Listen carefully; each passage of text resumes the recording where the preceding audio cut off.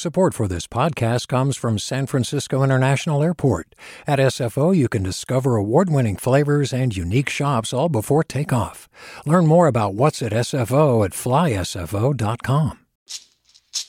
Hey, it's Glenn Washington from Snap Judgment. And if you love what you're hearing, and I know you love what you're hearing, please consider becoming a KQED member. Get special access to cool events, behind-the-scenes footage, and so much more. Plus, you'll sleep better at night knowing you did your part for the community you depend upon. It's in you.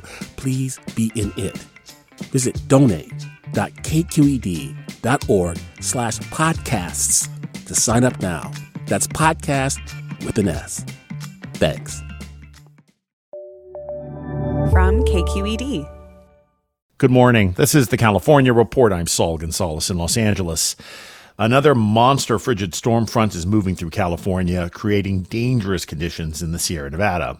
A blizzard warning remains in effect through early Wednesday for the greater Lake Tahoe area and Mono County. The National Weather Service in Reno has even called conditions potentially life-threatening. UCLA climate scientist Daniel Swain, who's been monitoring the winter storms, says it's going to be really hard for people to get around in the next few days. Travel is essentially impossible in the mountain passes right now with blizzard conditions on I-80 and I-50 and a lot of the eastern Sierra travel corridors as well.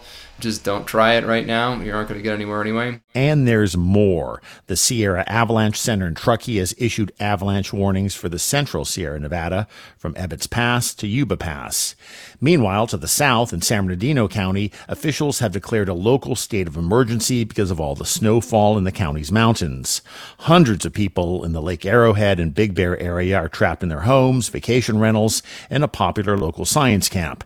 And there have been reports of the snowbound having to ration food as they wait for assistance. It's hoped an emergency declaration will help San Bernardino get state and federal help to assist in clearing roads.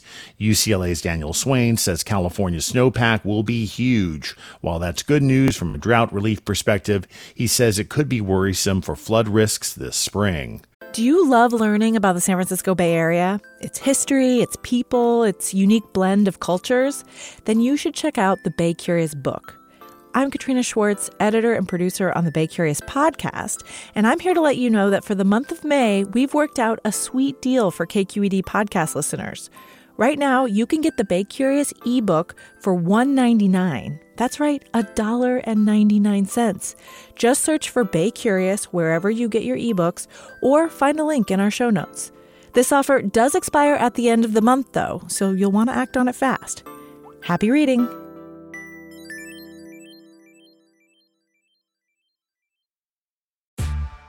Hey there, this is Brittany Luce from NPR's It's Been a Minute.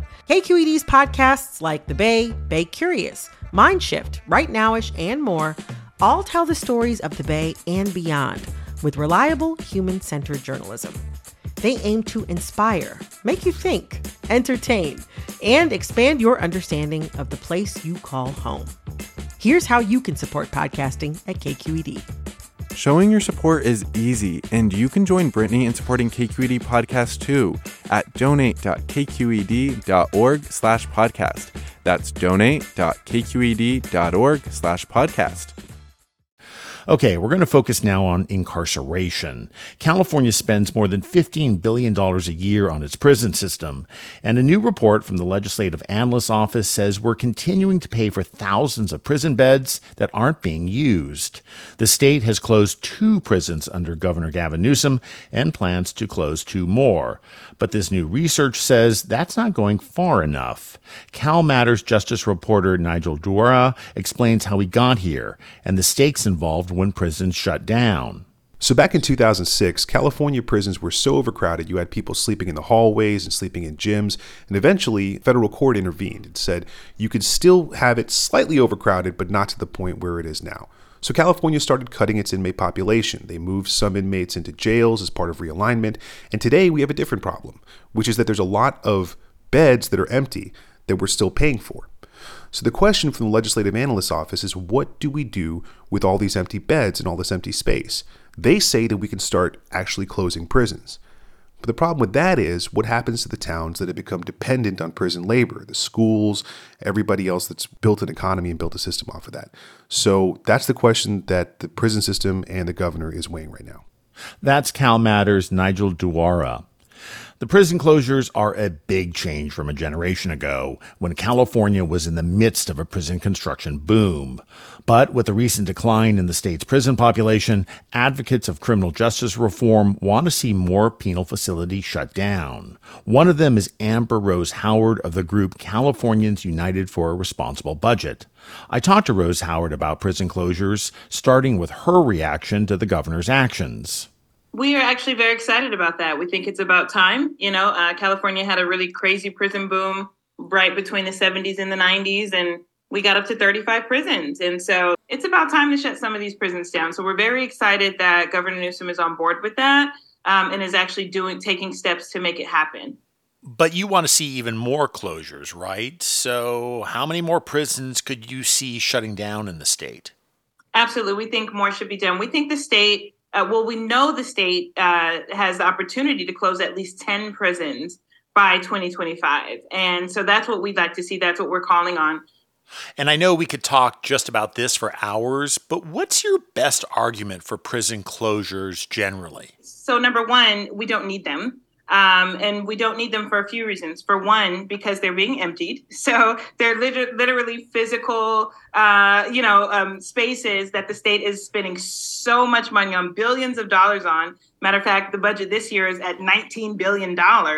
And so we're wasting money on these facilities that we don't need. And second of all, we just haven't seen any public safety increases because of more prisons. More prisons does not equal more safety. And because we know that now, after 60 years since the prison boom, those are, I think, two really strong arguments on why we need to be closing prisons.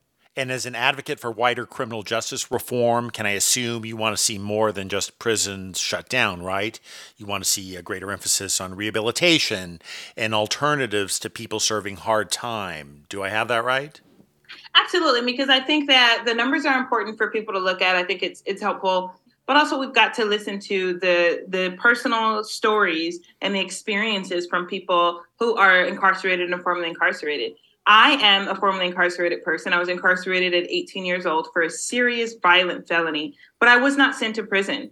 Because of the trajectory of my life and what it looked like to a court, to a judge, because of the support from my community, it was like, okay, we're not going to put Amber Rose Howard in prison. We're going to let you graduate high school. We're going to let you go to college. We're going to see what happens. Turns out I've never touched the justice system ever again. And so I'd like to use my story sometimes as an example to say we don't need incarceration to get people on a track toward care and toward healthy living. What we need is to provide folks with housing and food and healthcare, which is mental health care, physical health care, emotional wellness. Those are the things that keep people safe, away from crisis and away from harm completely. And so that's what we're looking at. And we know the state can do it because all we've got to do is shift those dollars. All right. We've been talking to Amber Rose Howard, Executive Director of Californians United for a Responsible Budget, or CURB. Thanks for joining us on the California Report. Thank you so much, Saul. I really appreciate being on. Support for the California Report comes from Guideline. Their automated 401k plans can be set up in 20 minutes. More at guideline.com/CA. Guideline, the California way to 401k. Stanford Healthcare, alerting listeners to the critical blood shortage in the area. Now's the time to donate blood and make a difference. StanfordBloodCenter.org. And Eric and Wendy Schmidt, whose philanthropy includes Schmidt Futures, which bets early on exceptional people making the world better, on the web at schmidtfutures.com. And that's the California Report for Tuesday, February 28th. We're a production of KQED Public Radio. Remember, you can subscribe to the California Report podcast. Find us wherever you get your podcasts. You can also ask your smart device to play the California Report. I'm your host, Saul Gonzalez. Thanks so much for listening, and have a good morning.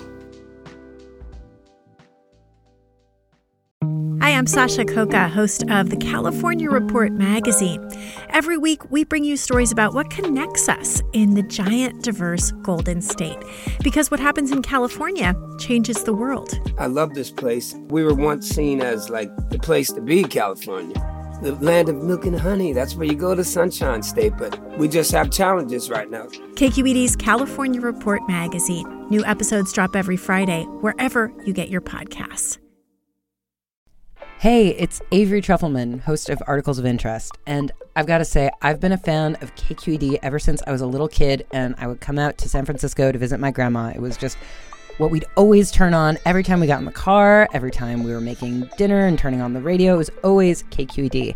And then over the years, I've become a massive fan of KQED podcasts because this is local reporting at its best. These are answers to questions you've always wanted to know, interviews with exciting, unusual voices, necessary journalism, all told with love and care and artistry. And did you know that a majority of KQED's funding actually comes from members? It's just people like you and me supporting the programs they love, while also getting access to cool events, behind-the-scenes footage, and so much more. If you want to sign up and be a part of this amazing community, visit donate.kqed.org/podcasts to become a member today. That's podcasts with an S. Thank you for listening, and thank you for your support.